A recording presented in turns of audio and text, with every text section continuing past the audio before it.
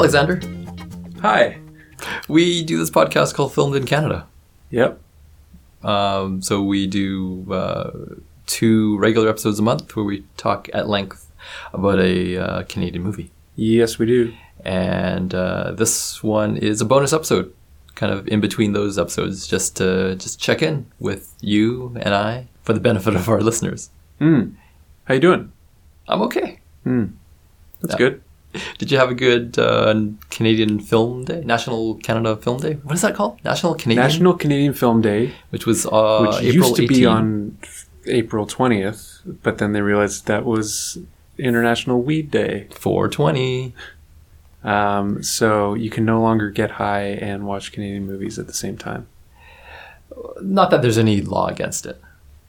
Wait. There are laws. Soon to be less laws. Yeah. Did you enjoy your Canadian Film Day? I did. I also enjoyed 420. I watched the marijuana events happening from afar, and that is how I enjoy 420 by not partaking.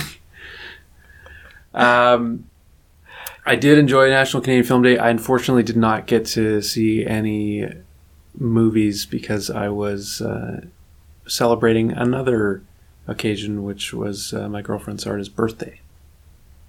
Yay! Well, that was a good choice, I think. Good, Yeah. Good. It's a noble sacrifice. Noble sacrifice? It was a good decision. Yeah. Happy birthday! Happy belated birthday, Sarda. Yes.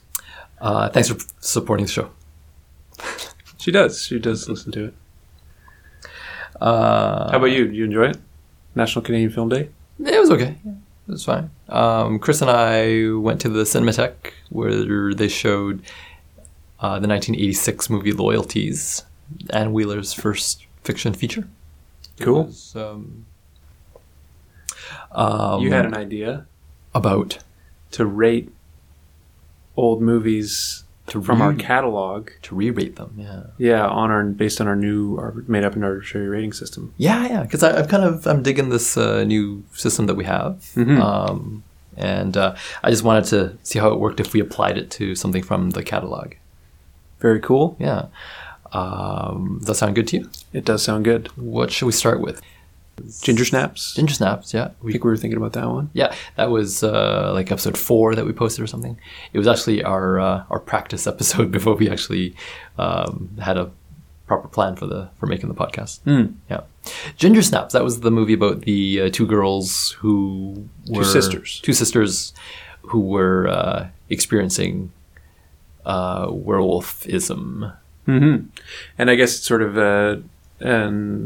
an allegory or a metaphor for going through bodily changes and puberty as a young to mid-teen. Yeah. Yeah. That's what it was about. Yeah. I think it's still a pretty popular movie in terms of like the Canadian horror movies. I think people still remember that one. So, yeah. Also notable for having a non-black janitor as a side character in the movie, but also not white. I think he was he Asian? East Asian of some variety. Yeah. Well, credit the diverse casting, diverse background casting. Okay, well, let's look at that movie. Let's re-look at that movie in light of our new rating system. So we need a reference point, and you suggested Brian De Palma's movie Carrie. Yes. Which makes sense. It does. Yeah. Also a movie about a young woman sort of coming into her own and struggling to do so based upon the societal pressures around her and how she's supposed to exist as a woman, I suppose. She was bullied at school. Yeah. Yeah. Bullied, and also her mom was super crazy and Yep. thought that she should be there's some element of like punishment around her having a period. Yeah, yes. That's sort of treated as something evil that should be repressed. Yes. And it has a really over the top and ridiculous and kind of sleazy shower scene at the beginning of the movie. All right, so I hold Carrie in pretty high regard. So do I. All right, so Other than that shower scene, Yeah. Although, like, I think the shower scene is good in the way that it sets up Carrie's character. sure, It's just overly gratuitous, and it's gratuitous for sure. There's also lots of steam, tastefully dispersed steam, or strategically. Tastefully. It's what it is. But in terms of gratuitous nudity, school shower scenes, that's a famous one. yeah. Yeah. Anyways, we don't need to get up on the shower scene. No. Interesting that's your memory from Carrie, not the prom. No, I know. Okay. I know. Yeah. I think Carrie is.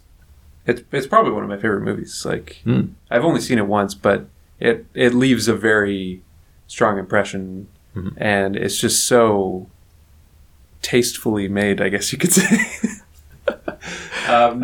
Just the filmmaking on display is really, really high quality, and And it has, among its many famous things that live on in for film fans, the jump scare at the end. It still works. oh, I know. Yeah, it's just amazing. Yeah. Okay, so just a reminder to people listening about our rating system. We set that as the bar, and then we rate the movie in relation to it. So it's not to say something necessarily is a good or bad movie. It's in relation to something that we that seems comparable. Yeah. Yeah.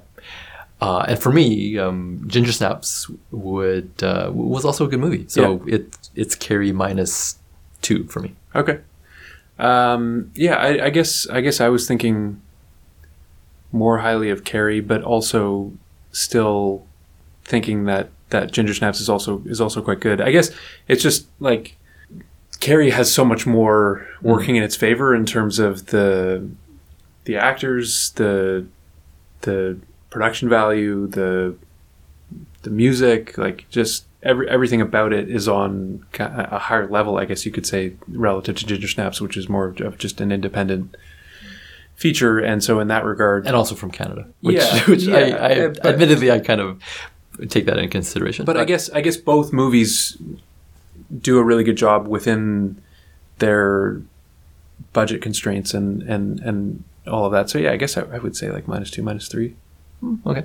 Yeah. I talked you higher, I think, right? Yeah, I think so. Just because, I guess it's just easier to like a movie like Carrie better because it's just more like there's more movie in it, in a way, I guess. Oh, I know what you mean. Yeah. There's just so much more on display that like you can point to. I mean that party scene, the prom scene at the end, and just how that's all put together with the split screens and everything. Like that's just. It's so much fun to watch. Yeah. But I mean, I guess they. I don't think they really had the opportunity to stage something as elaborately as that in Ginger Snaps. So I guess that's why I'm.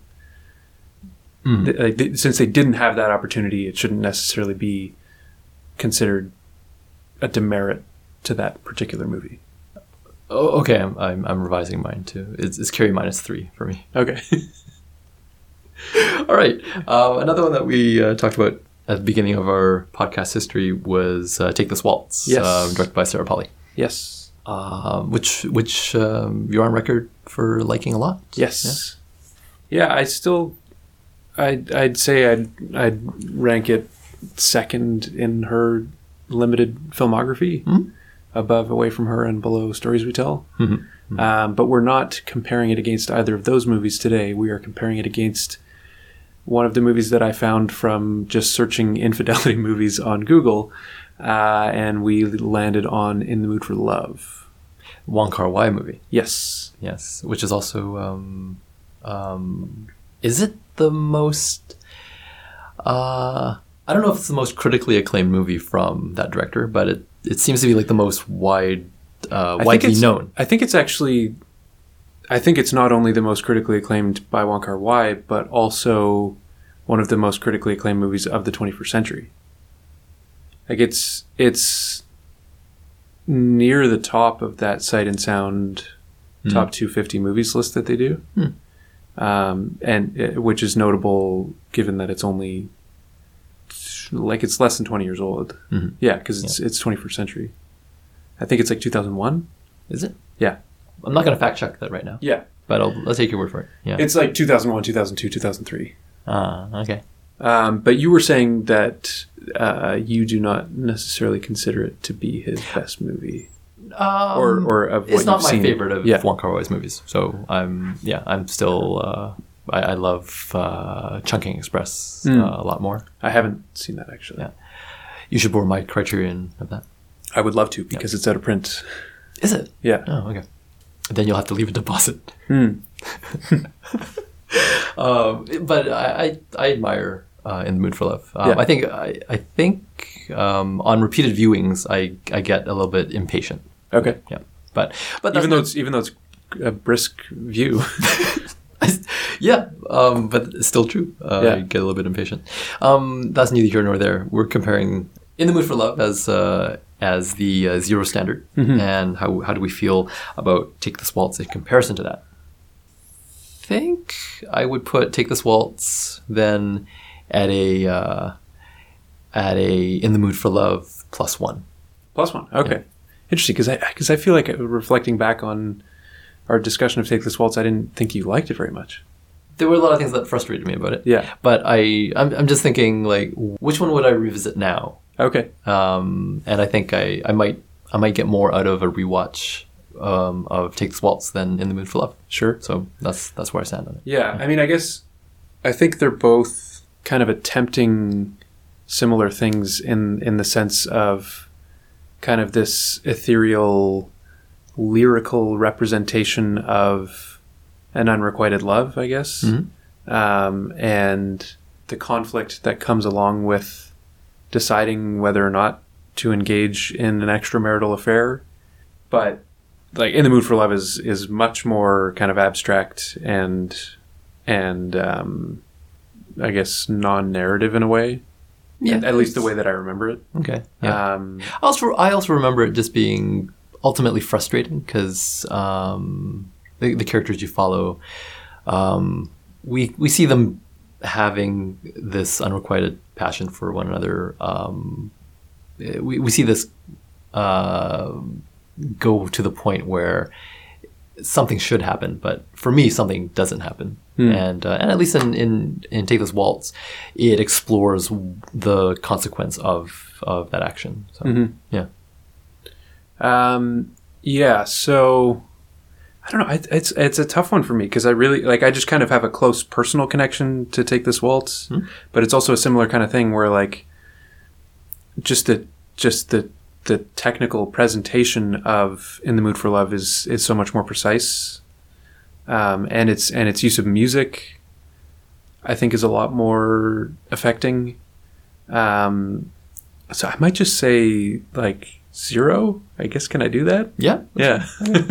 Like I think level for you. Yeah, I think they're kind of equal in my mind. Even Steven. Yeah. All right. Yeah. Why not? That makes sense. Okay. Yeah. This reminds me of when we recorded on Leolo. Yeah. And we were talking about like if you had a list of 100 favorite movies, like like that nuance in once you get into the 60s, 70s, 80s, right? Yeah. Yeah. How would you make that distinction? And this I think illustrates that frustration.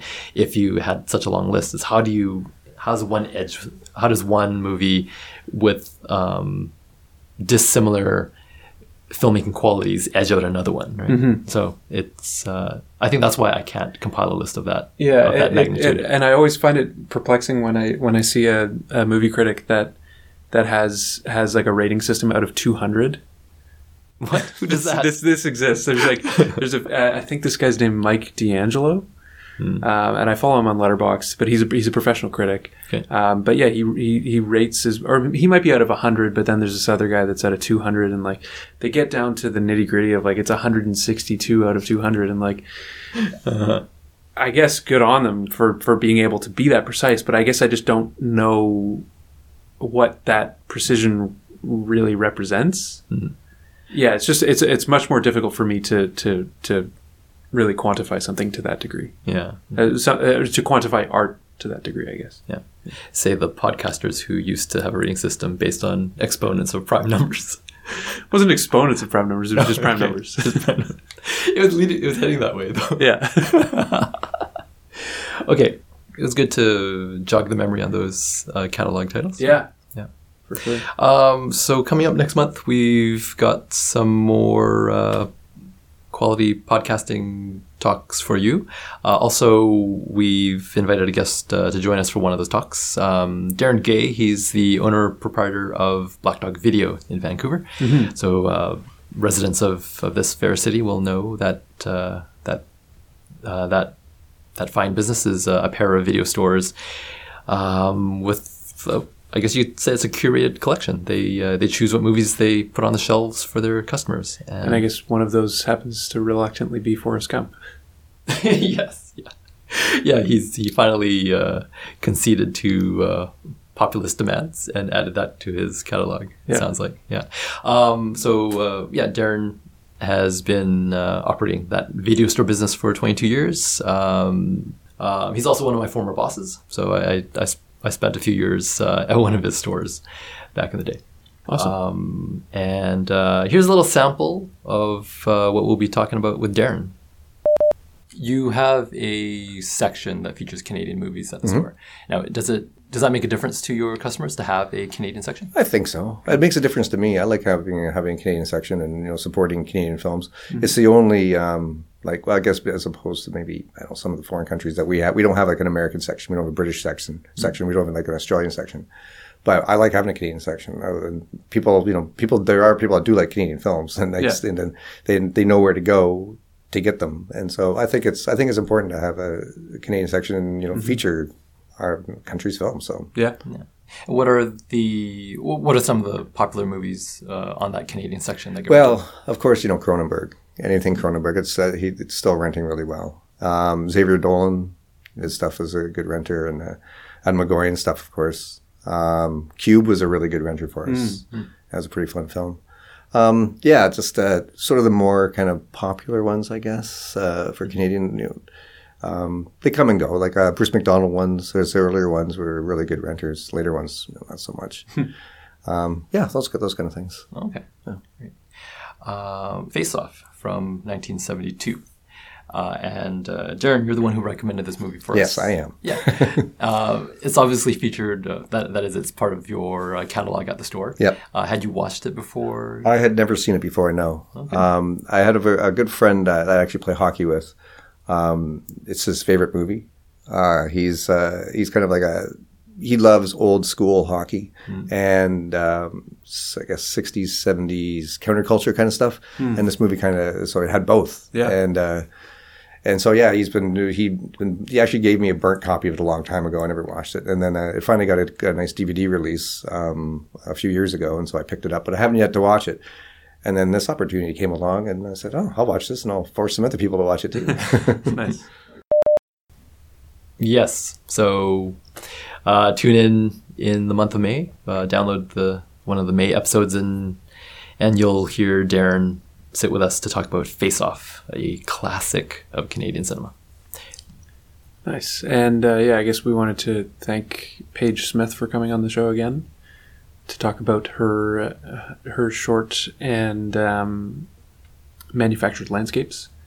So both of those episodes were a lot of fun to create in the first place and then edit down and eventually post, which is how this whole thing works.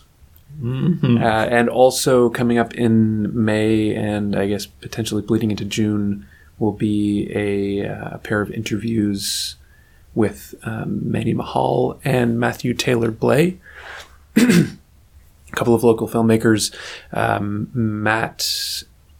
Matt's film Forest Movie played as part of the Future Present series at VIFF last year, and Manny's shorts I can't recall where they've played and when, but they're both actually available on their YouTube channel, Seattle Cinema, which you can check out in advance of those interviews. And again, great to talk to those guys, and we'll likely have them back on at some point in the future when we get back to doing some NFB shorts, as they're very passionate about talking about Arthur Lipsett. All right. And in the meantime, find our other content on our website, filmedincanada.net. Email us at filmedincanada@gmail.com. And leave us a review on iTunes. If you do so, please email us to let us know that it was you who reviewed us, and we will take your recommendation for a movie to discuss in the future. Or alternately, you will be selected out of a hat as one of the jury members for our upcoming decision on what is the best movie filmed in Vancouver, as I guess narrowed down by our listeners and supporters on our Facebook group who suggested their top picks. And join future conversation on the Facebook group. Facebook, what's it called? Film in Canada. Film in Canada Podcast. Film in Canada Podcast. All right. Until then. Do you want to throw a message? Yeah, sure.